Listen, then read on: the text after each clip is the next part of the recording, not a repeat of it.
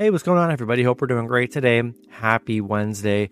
We got two matchups on this NHL slate today, so be sure to like and subscribe.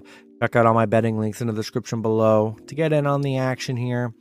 And yeah, guys, we'll hop in it. Just two matchups. Then there won't be any hockey, I believe, until Monday for the All-Star break, All-Star weekend and stuff. So this will be the last action here for a few days. Starting with the Boston Bruins versus the Toronto Maple Leafs. Bruins opening up as road favorites at -125. Toronto plus 105 with the over-under at 5.5. Bruins coming into this matchup 38-7-5.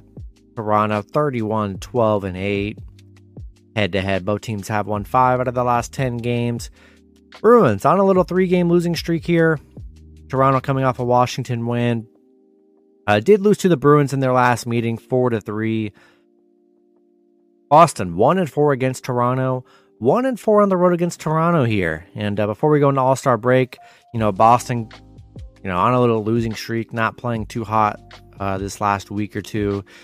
I think it's a good spot for Toronto at home as an underdog heading into All-Star break. Yeah, give me Toronto plus 1.5 at home. Then the second matchup, we got the Carolina Hurricanes versus the Buffalo Sabres.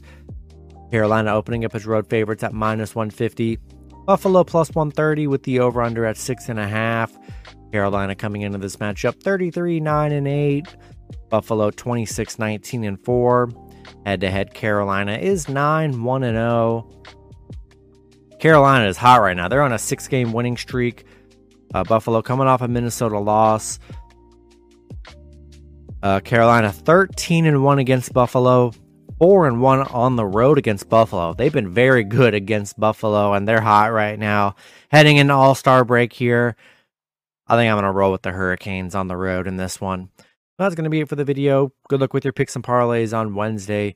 Hope you guys all cash out, and I'll see you guys tomorrow. Have a good one.